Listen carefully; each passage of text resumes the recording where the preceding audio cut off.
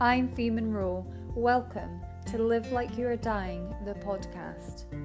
My personal journey of living with terminal cancer has led me to believe that most of the perceived problems and worries going on in our heads could be changed by embracing the simple fact that we all only have one life and that none of us are promised another day on this beautiful planet we all call home, regardless of our current health status. After all, would you seriously stay in the job you hate or the relationship that makes you miserable if you truly thought your life could end next year? Hell no. You'd be out doing the things that make you happy, and you certainly wouldn't be worrying about your dress size either. In this groundbreaking podcast, I interview people who are living incredible lives, not despite adversity, but because of it. Through their inspiring stories, you too will uncover the life-changing magic of living like you are dying. Your journey to a more connected, joyful and compassionate life starts right now. Hello, before you go on to the podcast, I wanted to drop in with a short note. This interview lasted over an hour, which is much longer than most of my interviews. But it felt wrong to cut it back because the insight, compassion, gratitude and wisdom that Sarah Green shared with me was so precious that I wanted you all to experience exactly what I have. It's well worth listening to all of it. It will change you for the better. I, for one, know I will never be the same again after having had this beautiful conversation with Sarah. I hope you enjoy it as much as I do. Today I am joined by Sarah Green.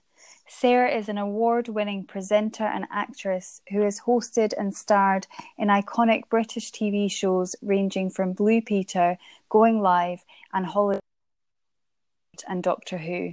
Sarah positively excels in a live TV environment and has interviewed everyone from Margaret Thatcher to Cher. Illustrious career.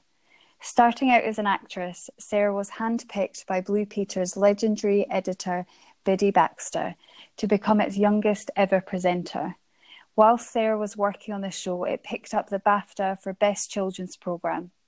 Moving on from Blue Peter, Sarah presented Saturday Superstore, followed which she co-presented with Philip Schofield.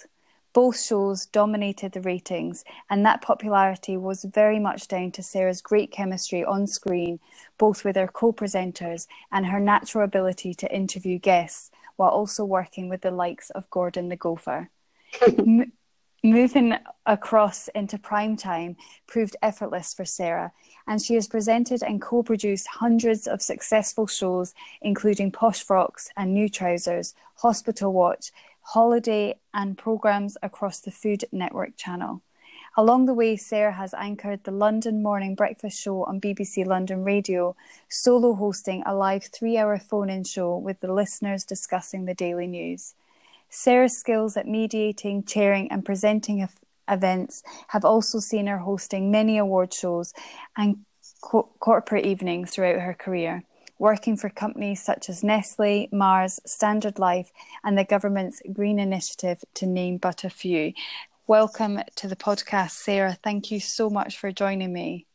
And thank you, Fee, for asking me and for going through that very generous introduction. The overwhelming feeling I get is that I must be very old. Not at all. That's quite an impressive bio. But I have said it started when I was 3, so, you know. She lied. No, it's amazing. And you've been, such a big part of my life on the television as well. So I'm reading that and I'm like, wow, God, that's just so much of my upbringing and my family life. And it's just such an honour to be interviewing you and to have connected with you in the past as well. Thank you so much. But that means that I'm the one to blame for all the naughty things you've got up to so far.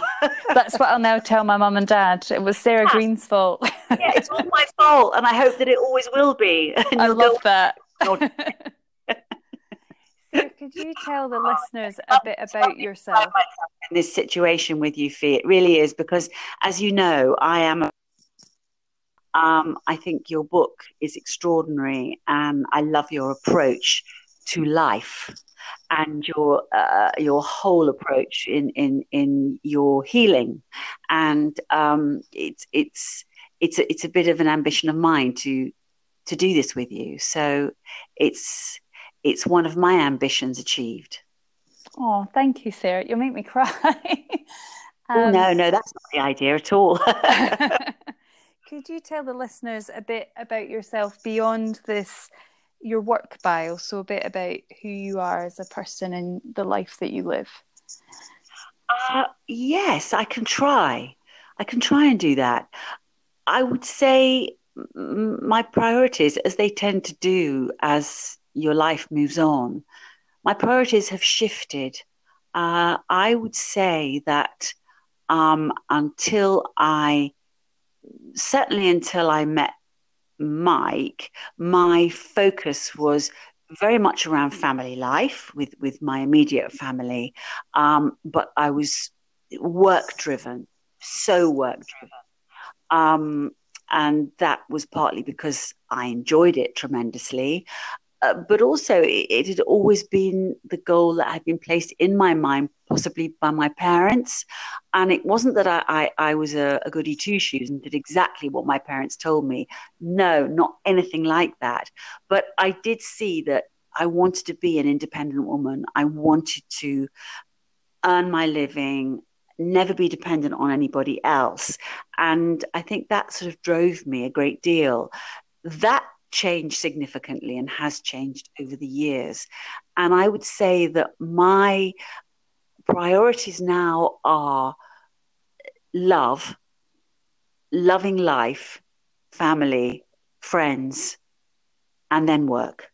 I love that. Um, and that's been the big significant change, I think, in my life because of the things that I have been a party to, witness, lived through.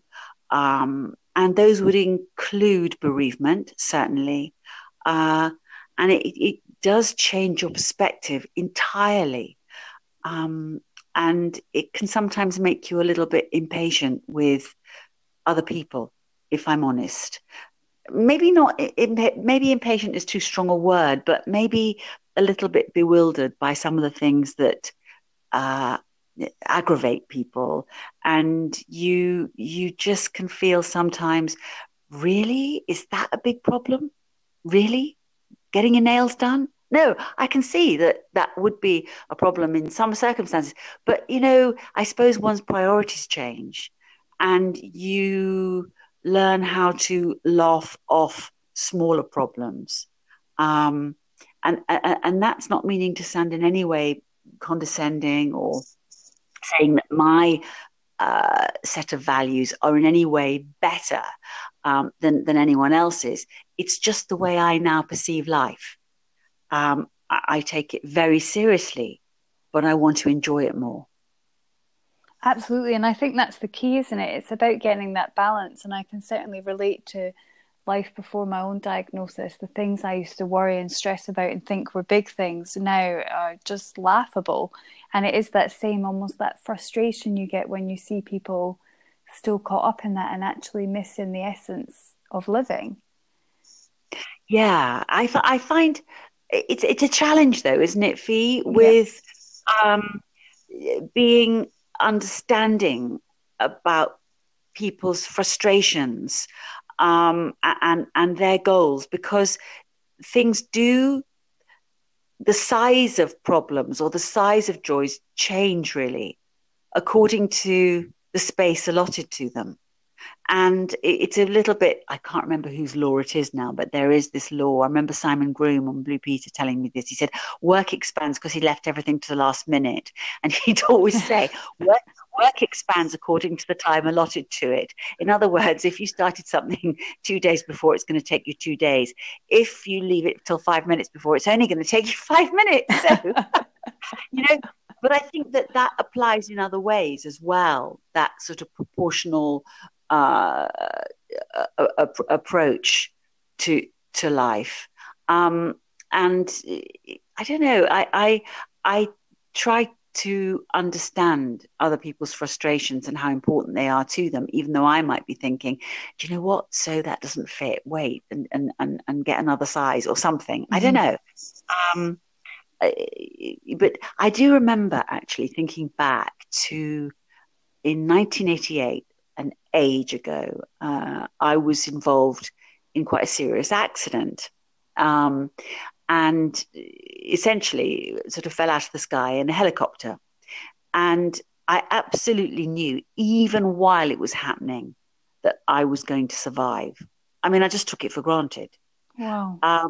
However, I was told in hospital later on, there could be significant changes to the way you can live your life in terms of mobility. And I was determined to prove them all wrong. And I like to think that I did. And they were thrilled because, they were the people helping me to learn how to walk again and everything else. But I remember a friend coming in and visiting, and he had suffered a heart attack the year before. And he said, I bet you feel really elated, don't you, Sarah? You've got this permanent sense of elation about you. I said, absolutely. He said, don't worry, that'll wear off. But I don't want it to. He said, no, but it will. Now, sure enough, part of it did. Part of it did wear off.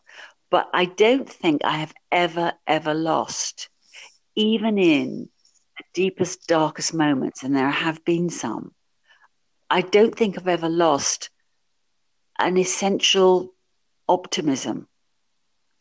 And perhaps that's misguided. I don't know. Or perhaps it's genetic. I don't know either.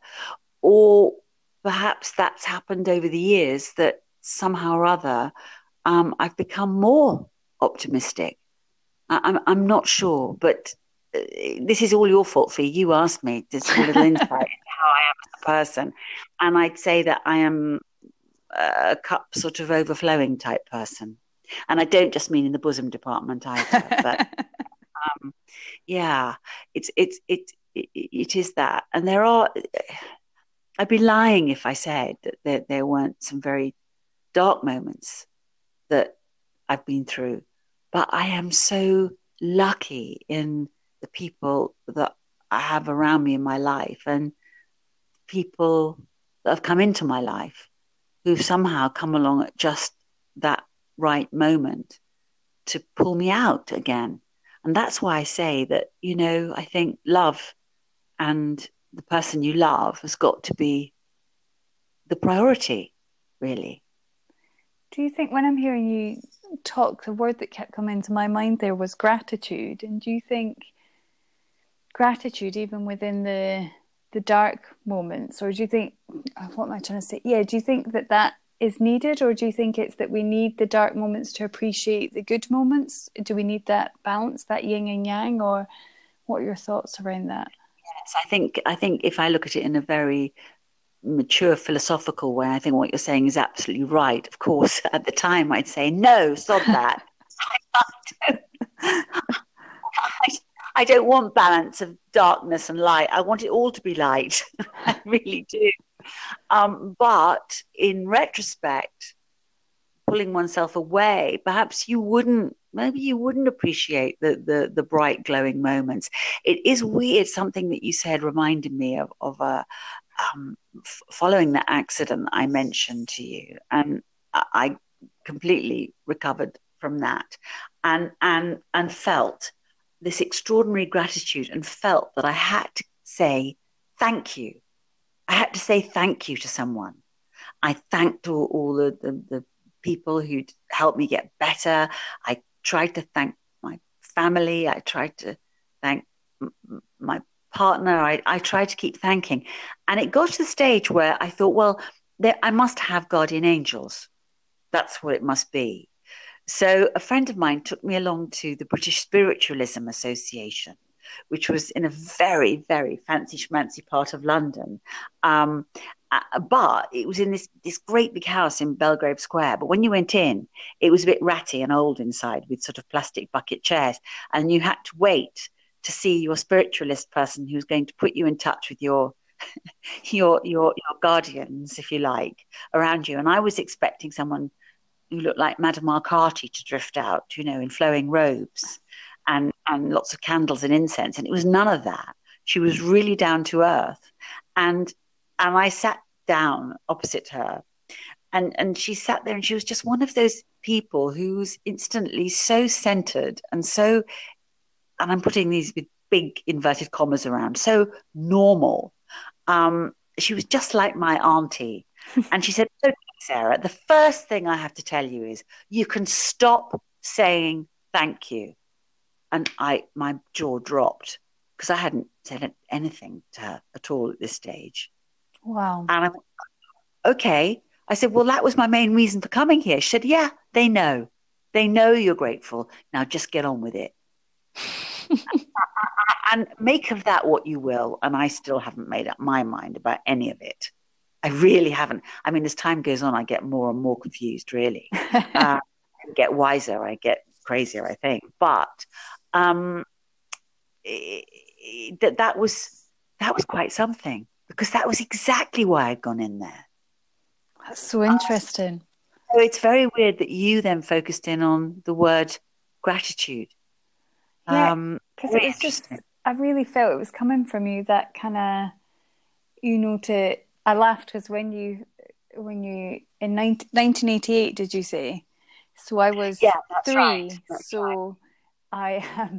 I wasn't aware of that. And so when you were saying it, and I was just trying to listen to your thoughts around it, and that's all I got was this deep gratitude that you'd gone through that but had survived it, and that you could walk, and that you could, do you know what I mean? And so the word just came.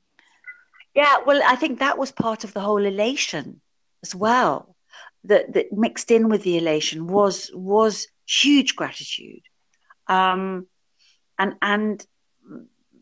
a lot of that I hope is still with me, because I think it's a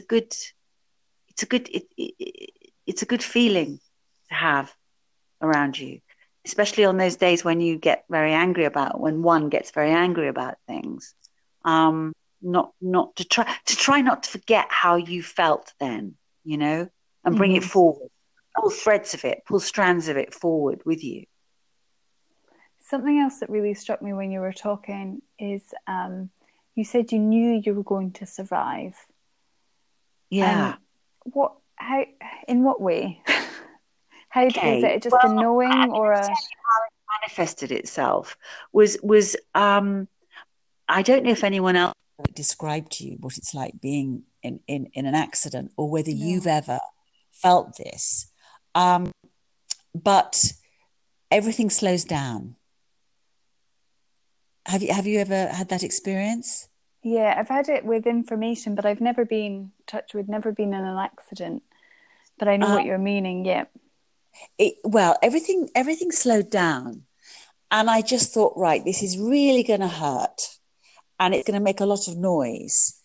But it's going to stop. And when it stops, I will get out of this aircraft, because I was in a helicopter.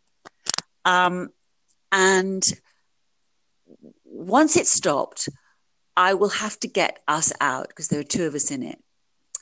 And it did. That's exactly what happened. It rolled over. There was a lot of impact. I could feel things happening to me, but then it stopped. And I tried to take my seatbelt off, and I couldn't. And I looked at my arm, and it was in bits, all folded back round itself. But instead of kind of passing out and being horrified, I became completely pragmatic, i.e. there was absolutely no question that I was going to get out.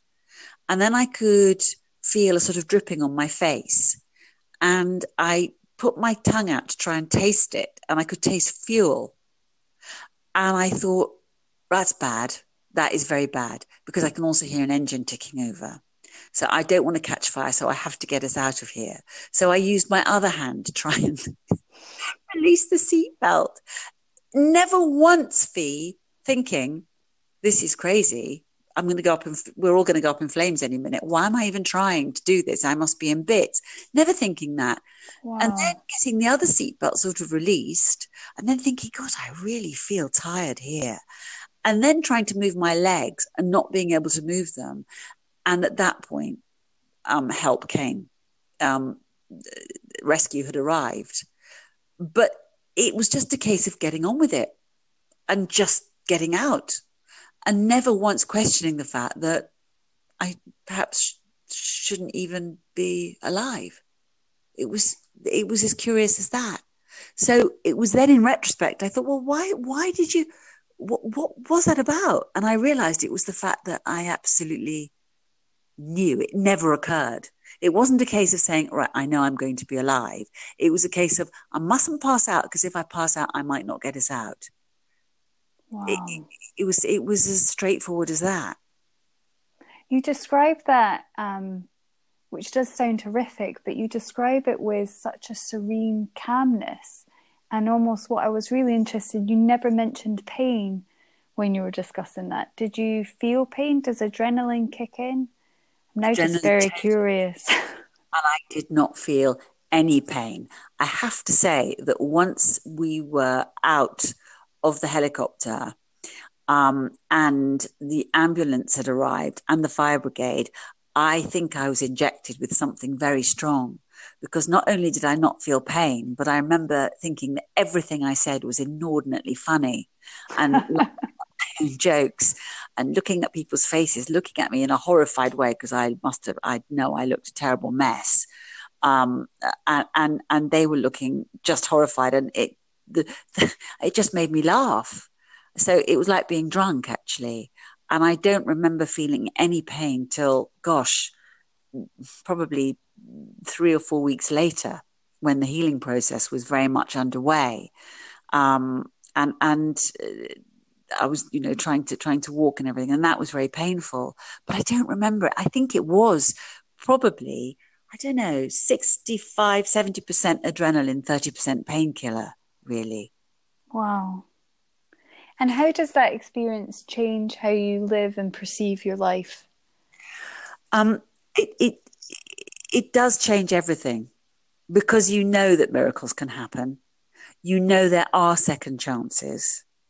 And once you have that knowledge and you live with that, it's not just knowing that it can happen, you're actually experiencing it happening.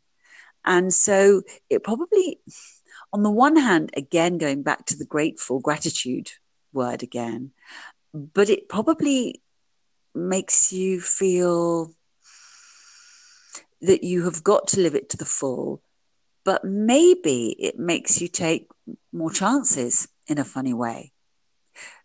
And that might not be a good thing, because it might fill you with a sense of a rather, not a cavalier approach to safety, I don't mean that, but it may be a slightly more maverick approach to life, saying, well, I did it.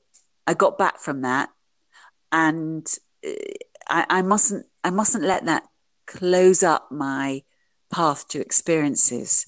I should make it open up the path to further experiences. And I don't mean nasty, terrible accidents. I just mean don't necessarily play it safe all the time.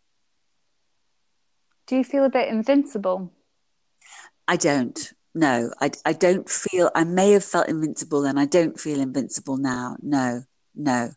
I think that does change as time goes by. And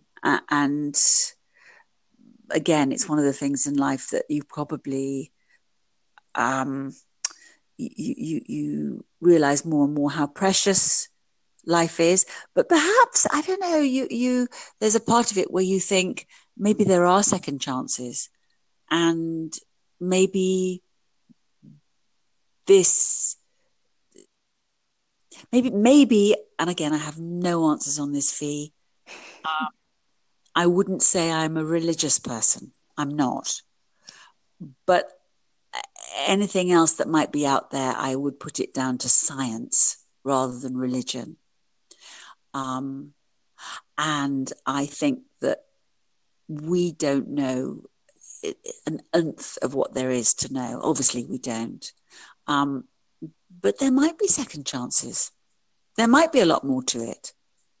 And I mean that in a scientific way. Yeah, we just don't know, do we? Which is so fascinating and exciting, I think, that we don't know everything. We've not got all the answers. Do you know, that's such a good word. Exciting. Yeah.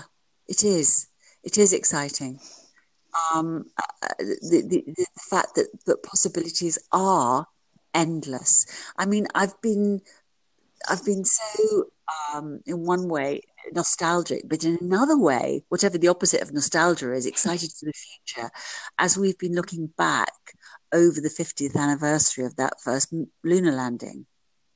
Yeah. And I've been watching that footage, and I remember seeing it as a little girl and thinking how magical it was, and then sort of reliving some of it now and just thinking, no, this can't be all there is. This really can't be. Well, it isn't all there is. But because I can't get my head around infinity, I can get my head around the fact that there must be a reason that there is infinity. Sorry, am I going off on a complete tangent? No, this is right up my street. but is it real? Is it though? I mean, do you get? I sometimes feel dizzy with the thought of trying to get what infinity is. But there's got to be a reason for that, hasn't there? I think when I think of the universe and yeah, it's that thing of like, but how does it not end? How is there no end point? Which is what that is what infinity means. It does blow my mind, and there must be more, and there must be so much we don't understand. And you do see. I'm also not a religious person, but you do see these miraculous things happening every single day, and yeah, I'm just in a constant state of awe. I think, and it's just wonderful actually, and it is exciting, and it is because there's just new stuff being discovered and found out all the time, and nature and science, it's just all so fascinating. Yes, and there is a part of me that thinks that perhaps we're not meant to understand it at this stage in our development, that our brains aren't set up to be able to fully encapsulate what infinity means. Yes. Well, encapsulate's a stupid word because that's all about putting an end to something, and of course that's, I've just betrayed my own ignorance now, in that it's about not encapsulating, isn't it? It's about opening up and trying to. I'm sure that Stephen Hawkins, he understood infinity. I wish that I could understand it and what it's about. And if there was a Big Bang, what was before it and what's on the outside of it, and what happens next? And maybe we're not meant to know. We're just not meant to know yet at this stage in our evolution.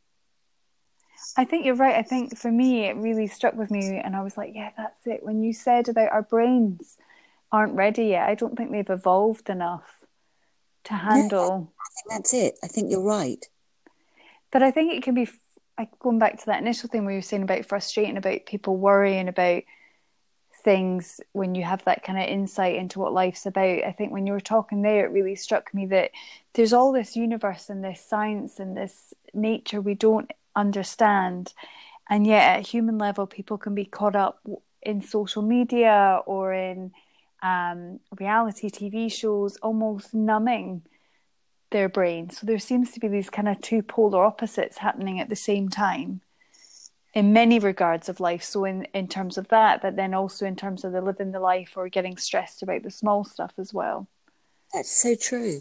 That is absolutely true. And as someone involved in broadcasting, I'm finding it's, as well as becoming a very fractured business in terms of the way in which the different platforms that we can go and watch things or broadcast things, upload things, download things, watch in our own time. Those polar opposites that you just described seem to be moving further apart. Mm-hmm. And on the one hand, there is this race to the bottom of the lowest common denominator accessibility, and on the other, there seems to be there are some beautifully crafted. I know this is subjective, Fee. I do appreciate that, but I'm going to say it anyway. That there just seems to be this gaping chasm between the worst and the very best, mm-hmm. And that sort of reflects what you're saying about our lack of thirst for knowledge on the one hand, and the extraordinary advances being made on the other. It's fascinating, isn't it? When you see it, you can almost see the line and the polar opposites in so many aspects. And I think they relate also to that living your life to the fullest and the sweating the small stuff. They're almost like the two parallels they're simultaneous, if that makes sense. Yes, they are. And you know, there is nothing wrong with sweating the small stuff I believe, because I mean, I love when people say, "Oh, don't mind me, I've got OCD," or you know, particularly the people that I'm working with, because I think I always swap that for ATD, attention to detail, and I think love that. Detail is phenomenally important. But I think there's great beauty in the small stuff as well. When you think of writers like, say, Colette, who spent a lot of time describing domestic detail and describing how careful she was about how she laid out her pens and her pieces of paper and the color of the paper that she used in order to create beautiful pieces of writing. But it was also the tools that were important. And you know, some people might say, "Oh, well, what does that matter? That's just a pen," you know. But actually, if that helps focus the mind and create great thoughts to get down on paper, then it is important. It is important to that overall sort of appreciation of everything you're doing. And perhaps, again, there's a clue there about living life each day to the fullest. I think people would call it mindfulness now. I think that's a bit of a sort of overused term, but is that thing about appreciating the beauty in small detail, and getting joy out of it. Because in the end, I think that's really what we have to try and do, isn't it? Get as much joy as we can and share that. Well, otherwise, what is life for? Yeah. You know, if we don't enjoy it. Yeah. I'm wondering, going back to when I introduced you in that your very impressive career, I was thinking so as well as your life experiences, obviously you've interviewed so many people and worked with so many people. Have any of those people impressed upon you in a way of living life to the fullest? Yes, they have actually. Many people, and from all walks of life.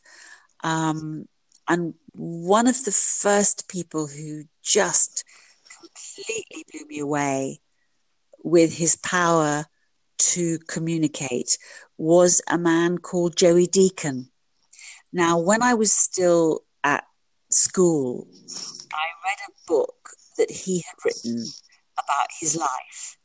And Joey Deacon had been born in the very early part of the last century, in the probably, I'd say, in the sort of 1910, around that time. And he'd been born in what was then called a workhouse. His mother was very poor, and she'd given birth to him in the workhouse.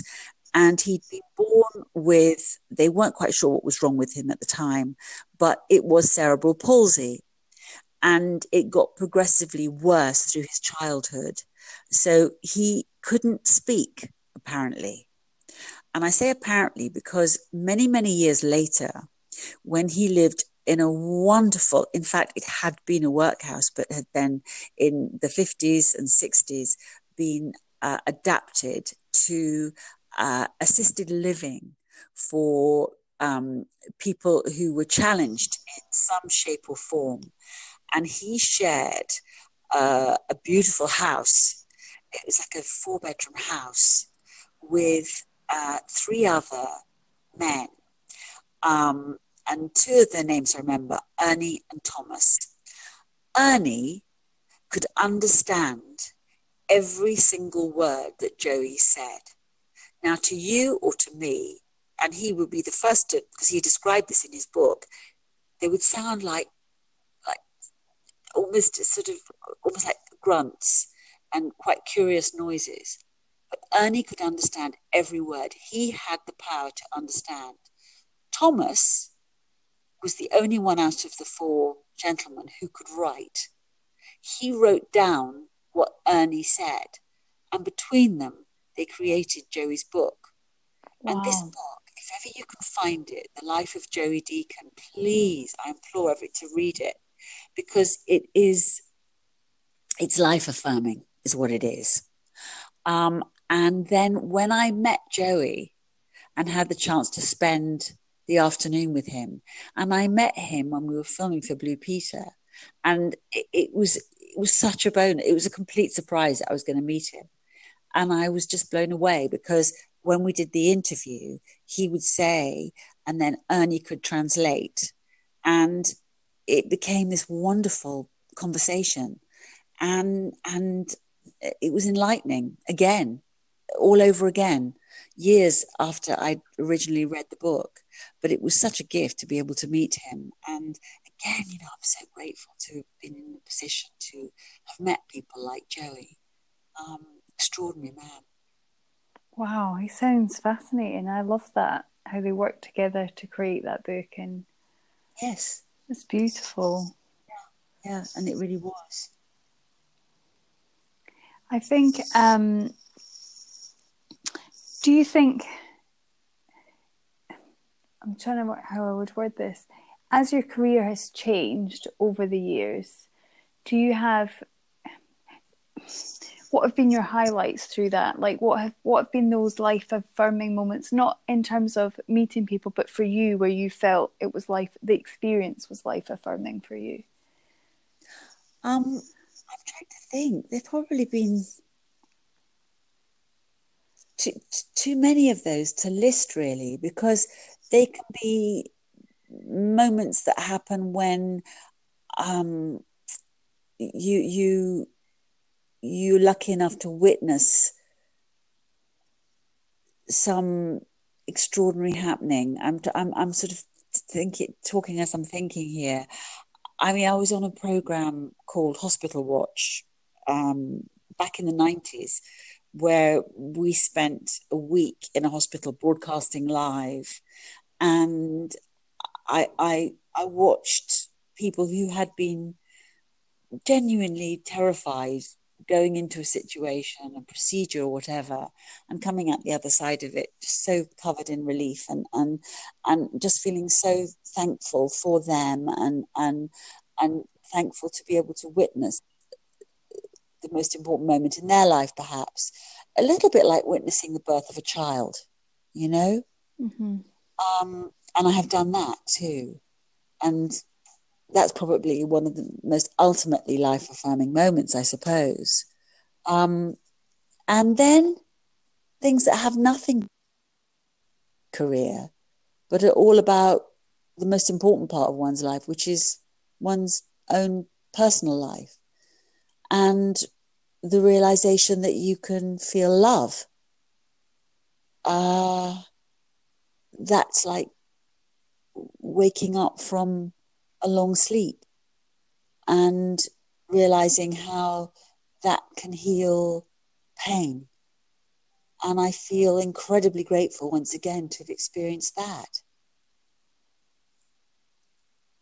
I love how everything is, you mentioned gratitude so much. It's one of my favourite words, and it's just so, it really, through everything you're saying, it's just, I'm just so aware of your deep gratitude for everything. It's really beautiful. And it's really nice that you mentioned the personal experiences in that as well, because it actually answered my next question, which was, and what were the life affirming ones in your personal life? And it's because it is that we can get so caught up in our careers, can't we, that we forget about our personal lives. Yes, and I think that it's interesting. You know, I'm now at a stage in my life where the children that were involved in my life earlier on, I'm a godmum to half a dozen, no, not half a dozen, a dozen or so godchildren and some honorary ones who, you know, I'm not necessarily an official godmum to them, but I am sort of a godmother to them. And they're now growing up, and we were at the wedding of one of them a few weeks ago. And, you know, to still have that huge involvement, and they call me up and they ask my advice or want to come and stay, or I can ask their advice, and that's fantastic. Now that's sort of going on to another level. But no, I can't tell you how, if I think back almost 5 years ago now, I really thought my life was at rock bottom, was over. And if somebody had pulled back a curtain and said, no, it isn't, this is horrible what you're going through now, it is horrible, but you know, you will not only feel alive again, but it will be like you have been reborn, actually. I wouldn't have believed them, but I want to tell you that is absolutely possible. And it's absolutely what happened to me. And I think when we're caught in that darkness, we can feel like the light will never be there again. And actually, it is. You really can. And the hurt and the and it is real pain. It is visceral. It is a real pain. And you just don't want to be feeling the pain. And I do know how that feels. The pain of loss. And I know that everybody's experience is going to be totally their own, totally different, and it may not be at all helpful me sharing this with you, but I feel I can. I feel I can share it with you, and I feel it may be useful to be able to say, you know, it can take it in time. It is possible that some other influence will come into your life. With me, it was another person, and a very, very special person who also he loved me, loves me. But what was fantastic for me was that he also loved Mike. Mm-hmm. If that makes sense. Absolutely. Well enough, and absolutely has huge respect for him, and was able to embrace all of that, and understand that, you know, I would always love Mike and that he would always be a part of my life, always, still is. And it was very curious here, Fee, that not long after I had re-met this man who had known both Mike and me for years and years and years, my then 9-year-old niece said to me, Auntie Yeah, I think Uncle Mikey has sent Rob to you as a gift. Wow. And it just knocked me out. And I said, you know what? I think you're right. I think you could be right. And I don't know if that's the case, but that is how it feels. It really does. That's so beautiful. And it's so, I think it's such an important message, because people, I think, especially in Britain, we so often don't talk about loss, and we also don't like to talk about what happens afterwards. And what you've encompassed there is that loss is real pain, and it is hard, and it never goes away, but there can be beauty and love and compassion within that, which is such a gift. A great deal. And it is that thing that Carly Simon, wasn't it, who I think is phenomenal, but she wrote in, what was the song from, There's More Room in a Broken Heart. And there is. Yeah. There's more capacity. There's more capacity for feeling everything, but there is more capacity for love. It doesn't heal over and close you off to love. It doesn't. I believe that. It breaks you open, doesn't it? Yes. Yeah. And if you can channel that, if you've got the strength and well, I think that maybe is not in one's own hands. You also have to give yourself up to the universe a bit, and let things happen to you. You do. I'm probably a bit controlling, but I think you have to kind of lose control every now and again. And I think it is about letting go, isn't it? And just going with the flow and where the universe will take you. And I'm reminded, I did an interview recently with an author, Nahala Summers, who's when she was in her 30s, her partner went for a cycle and he had a heart attack and he passed away. And so he left in the morning and he didn't come home and he had no illness.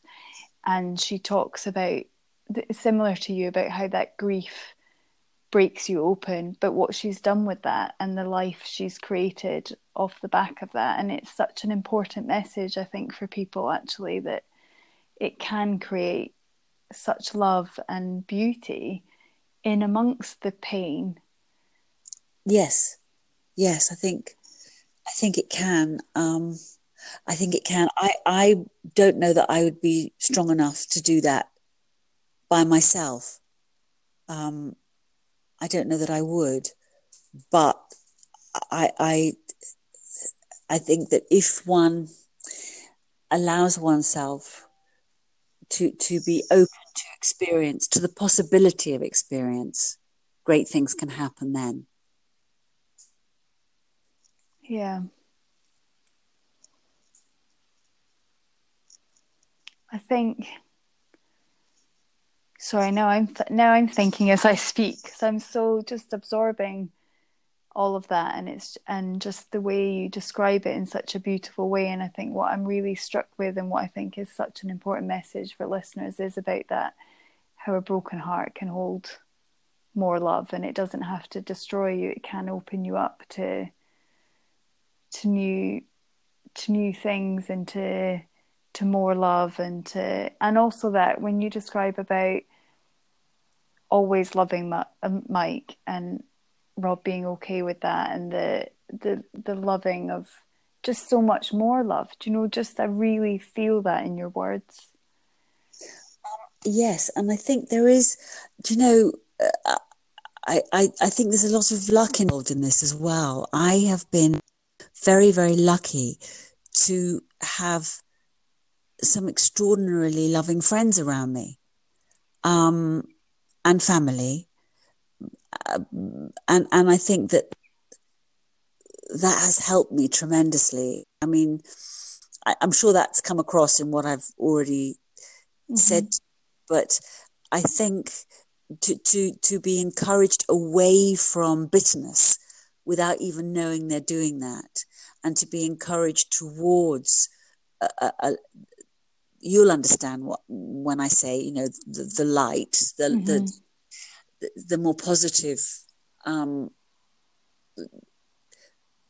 creative, in a loving sense, end of aspect of life, because it would be very easy to just close off, and be bitter and almost resentful about what life can throw at you. But then that's a waste, isn't it? Mm-hmm.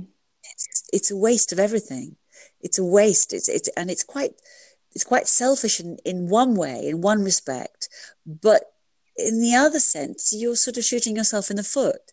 And if you can find the strength to put one foot in front of the other, and to keep breathing, and to keep concentrating on, even in your darkest moments, just on that next objective. And I remember my dad saying this. I was going through a bit of a low period years and years and years ago, and wondering about what to do next and everything. And I remember my dad saying, Sarah, just concentrate on the very next objective. And I said, yeah, but what do you mean? Do you mean the next idea in your life? He said, no, the next objective can be just opening the car door. It can just be putting the kettle on. It can be making the bed. Just concentrate on the next thing. If you can do that and then slowly build and be patient with yourself, I think that can also help you. He's a smart man. He was very, very smart and very funny. Very funny. That helps, of course. Yes, laugh, humour. Humour does help. I think, and it's so important, I think, when we can feel lost. And two things that struck me there was when you're talking about your dad and when we can feel lost, the importance of just the next step, just not focusing on, you know, like you say, the next big idea or 6 months down the line, just the next thing. But also when you mentioned about, I'm just trying to think how you worded it, but my mind has gone blank completely, unhelpfully. No, well, it is this thing though, and I'm sort of hesitant to use the expression because I do think it gets overused. But there are people who may hear this and they would say, "Yeah, but she's just talking about mindfulness now." So I suppose it is a little bit of that, but it's maybe not even as high flown as that. It's a little bit more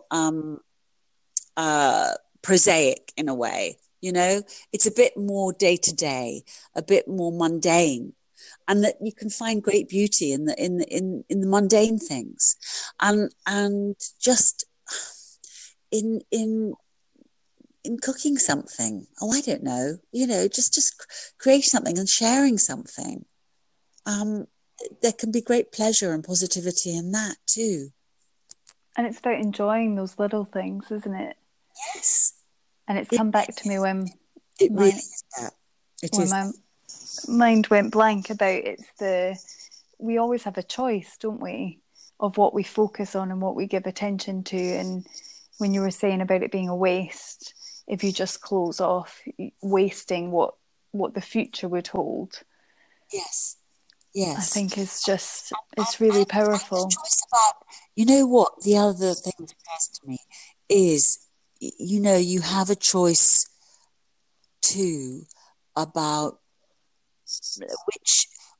which influences you let into your life, and whether and the people that you choose to listen to, whether they're friends, family, or the books that you read, or the music that you listen to, and you know,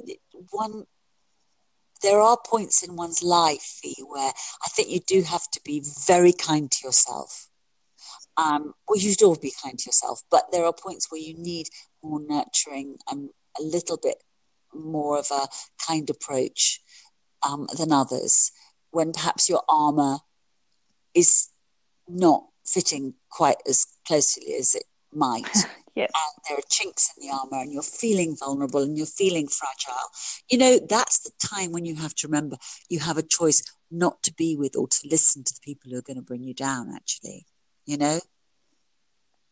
And it's such a powerful thing. It's been one of my biggest lessons since my diagnosis has definitely been about choosing who I spend my time with and choosing very carefully. And I think it's something a lot of people really struggle with, and I certainly did before, because I thought, I just have to spend time with these people, but it's actually not the case, and you do have a choice. Isn't it curious? Can I ask you this? Do you the people who you have chosen not to spend time with, can you, is there you can't put them all into one category, can you? Or is there a reason? Can you always put your finger on why it is that you've chosen not to spend time with them?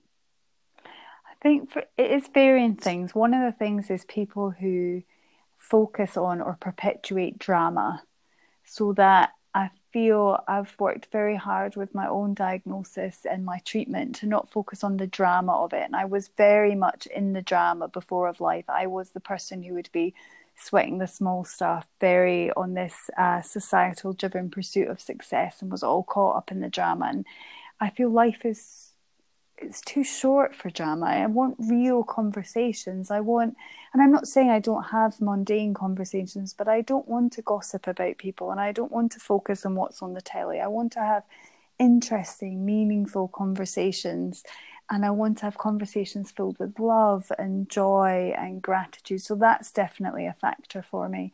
And also it's about focusing my time on people who are a little bit curious about life or their own personal development, or who, not going out and drinking, but who would enjoy a walk in the woods. So it's about, my values have changed. There's been a shift, but definitely I'd say the one thing would be on that drama.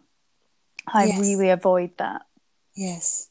Yeah. I can very readily identify with that feeling, coming at this from the perspective of, as I say, I've been incredibly lucky to have just this lovely group of friends who I call my lifeline support group, going right back over the years, and I'd like to think that I'm part of their lifeline support group as well. And even within the group of my friends, there were people who I didn't make contact with for a long time. And they weren't people who, I liked them, loved them very, a lot, but they were just people who, it was sort of a self-selecting thing, really. This is going to sound awful, isn't it? But it's like I wanted to protect them as well from me for a while. I couldn't put my finger on why certain people I couldn't be with. And perhaps part of it for me was that being with them without Mike would be too difficult, that the gaping chasm would make itself far more felt, and yet there were other people who, it's sort of in an academic sense, you'd think in my group of friends would engender that feeling, but didn't. And it was a more healing feeling being with them. And this sounds like I'm sort of giving them or grading them in some way, and I'm not, because happily I do feel in a situation now where I think I can face almost anything.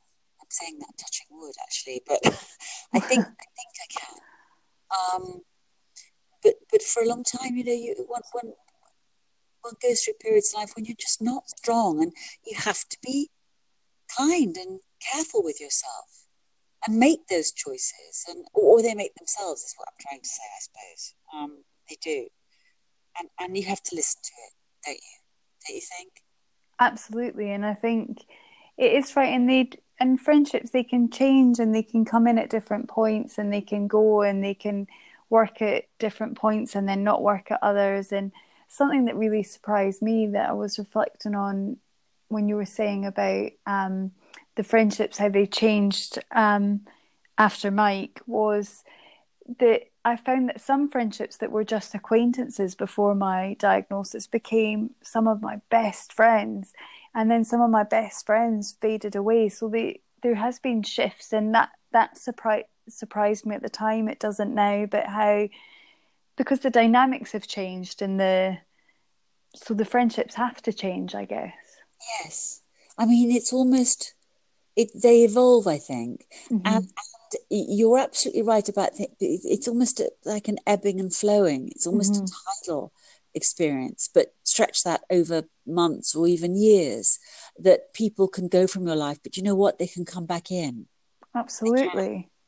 It's a continual, I think it's cyclical in a way, maybe, but not to feel worried if things feel like they're ebbing, because that can all flow back at a time, and we all continue to grow, don't we? We grow and change, and the person who we become might get on even better with the person who that friend has also become. Exactly. Over a period of time. And there are people that we need and need us at times, at different times in life. We have different requirements of each other. And I think that's quite interesting how that can work out as well. I think something you said there that really struck me, and it's so obvious, but I've never thought of it, is that in the absence of a friendship, in a separation or an ebb of a friendship, as one changes, to remember that they are also changing, and that if and when you come back together, not only have you changed, but they have changed, and things could come together again. When you said that, in even better than they were before. Exactly. Yeah. And that's so beautiful. Yeah, I think it is worth remembering that, because, we can panic, can't we, if we're not in touch all the time, especially now, Fee, with social media, where everybody feels like they have to be in touch and out there on it all the time. It's exhausting.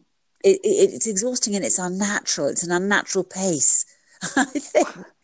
It is. It really is. There's almost, for some people, I think, and this isn't a judgment. This is just how it is. There is almost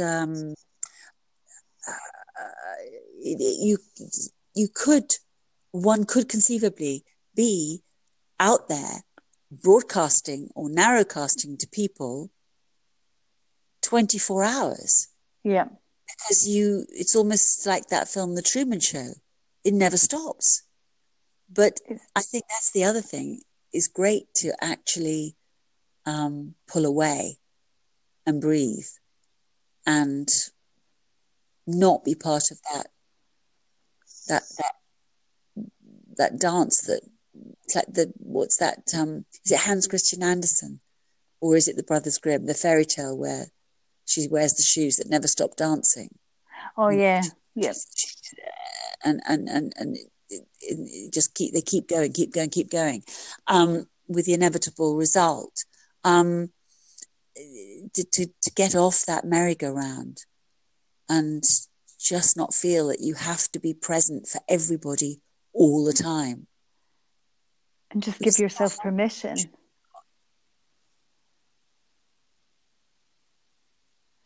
I'm conscious of time because I'm laughing to myself because I said at the start, Sarah, it'll only be 30 minutes to 40 minutes, and it's been over an hour. And it's because My apologies. No, it's me, because I was just sitting thinking, wow, how lucky all your godchildren are to have your wisdom on tap, because it's just been, this conversation has been really life-affirming for me, and all your insight and your experiences, good and bad, have just created this wealth of information that I feel like I could talk to you for hours. So I'm sorry it's gone over. How much that means to me. That means such a great deal to me. But I think that my godchildren would giggle if they heard you talking about it as wisdom. The fact that you have, because it really elevates me to a level which I don't deserve. But all I know is I get as much out of them if they get anything out of me. But also that it's been so lovely talking to you, really lovely. And I'm so glad we got to do this. I mean, I knew I was going to enjoy talking to you and listening to you, but the fact that you've let me blather on for all this time, part of me is apologising, but the other part is just saying thank you so much. Oh, it's been wonderful. I have one more question, so I end every podcast with the same question. So as you know, the theme of the podcast is about living like you're dying.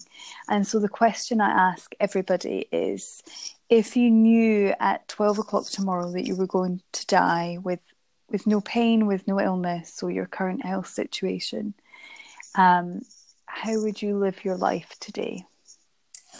Well, that's a tricky one. That is a tricky one.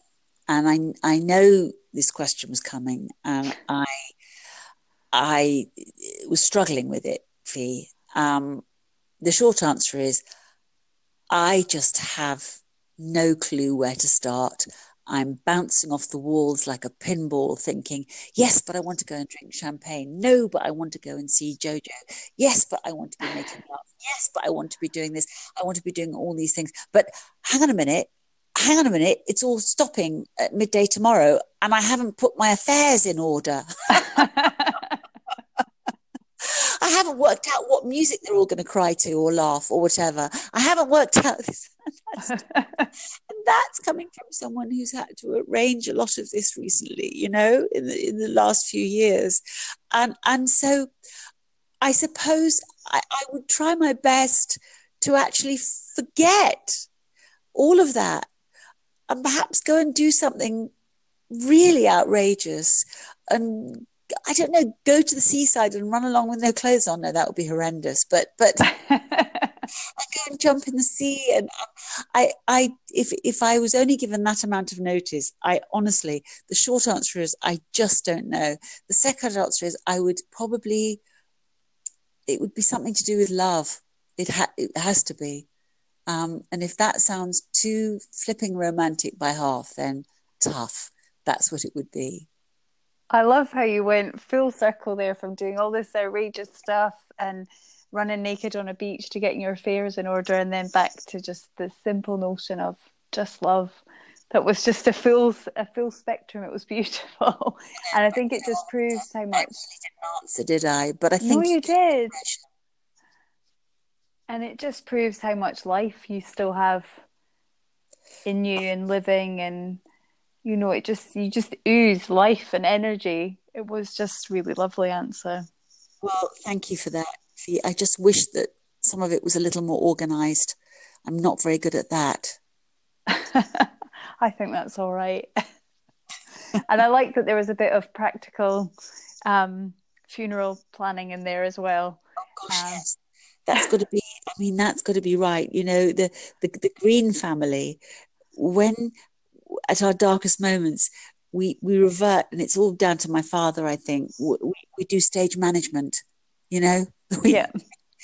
You have to start, you get the running order down, you get the script, you make sure the lighting and the sound and everything is fantastic, because that's sort of channeling, and that's what we do. So there is, having said I'm not organized, there is a bit of practicality about the whole thing. Yes, absolutely. And I can 100%.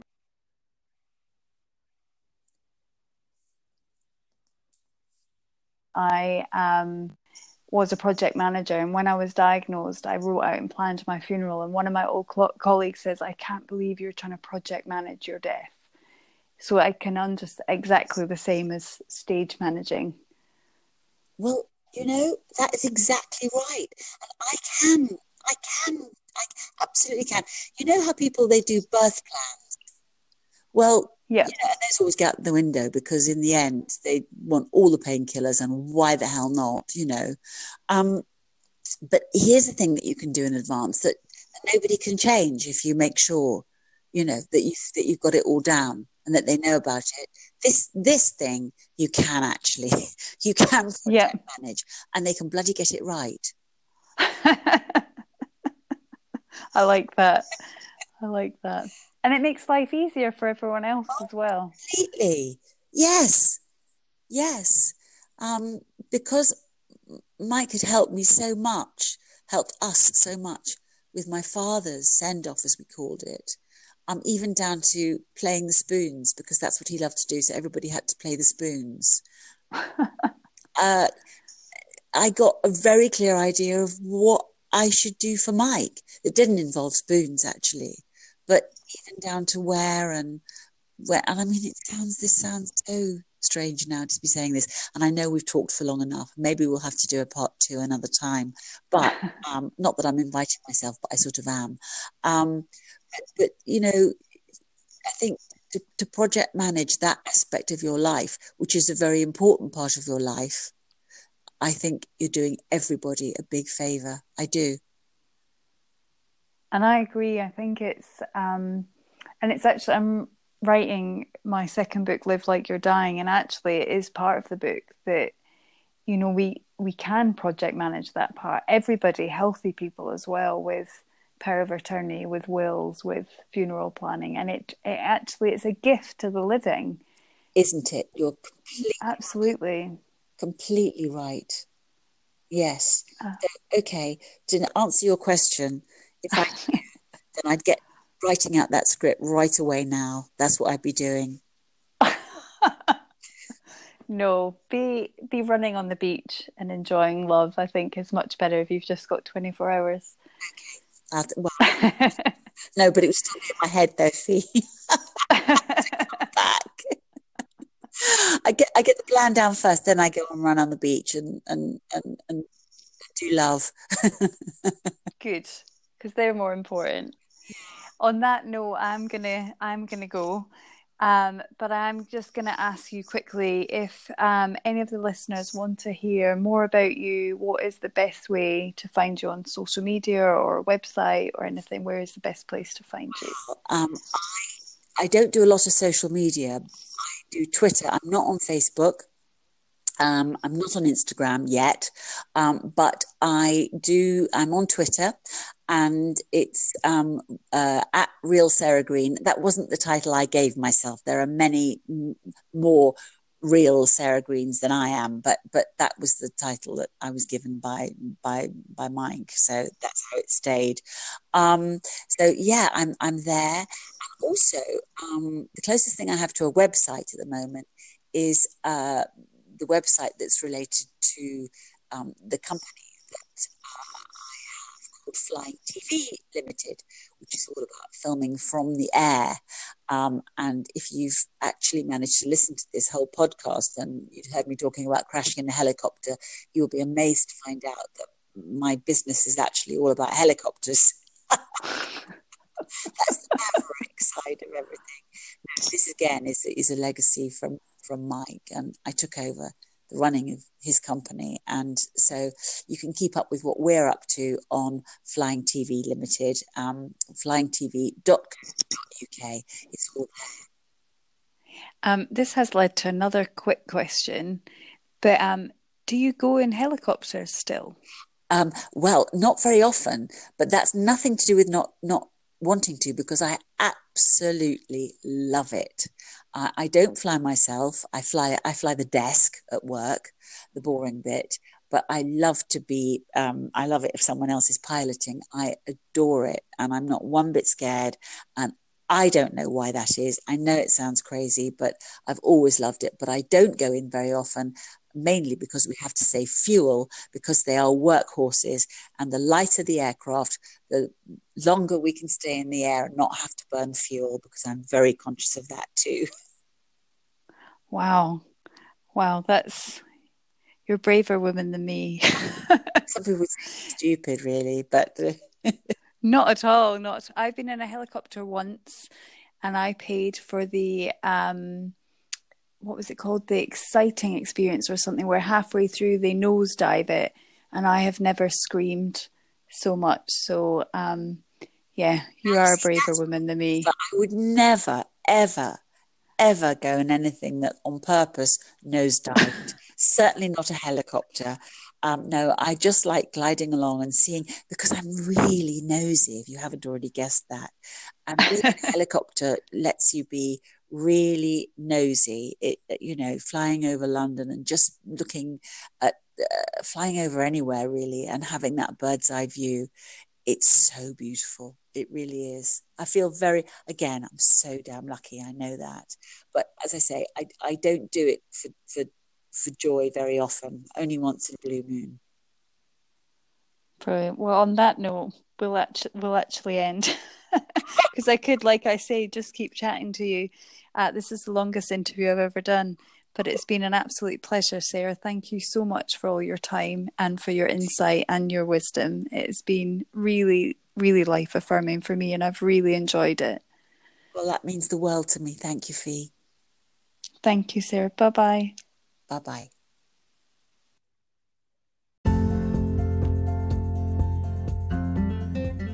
I'm Fee Monroe, and you've been listening to Live Like You Are Dying, the podcast.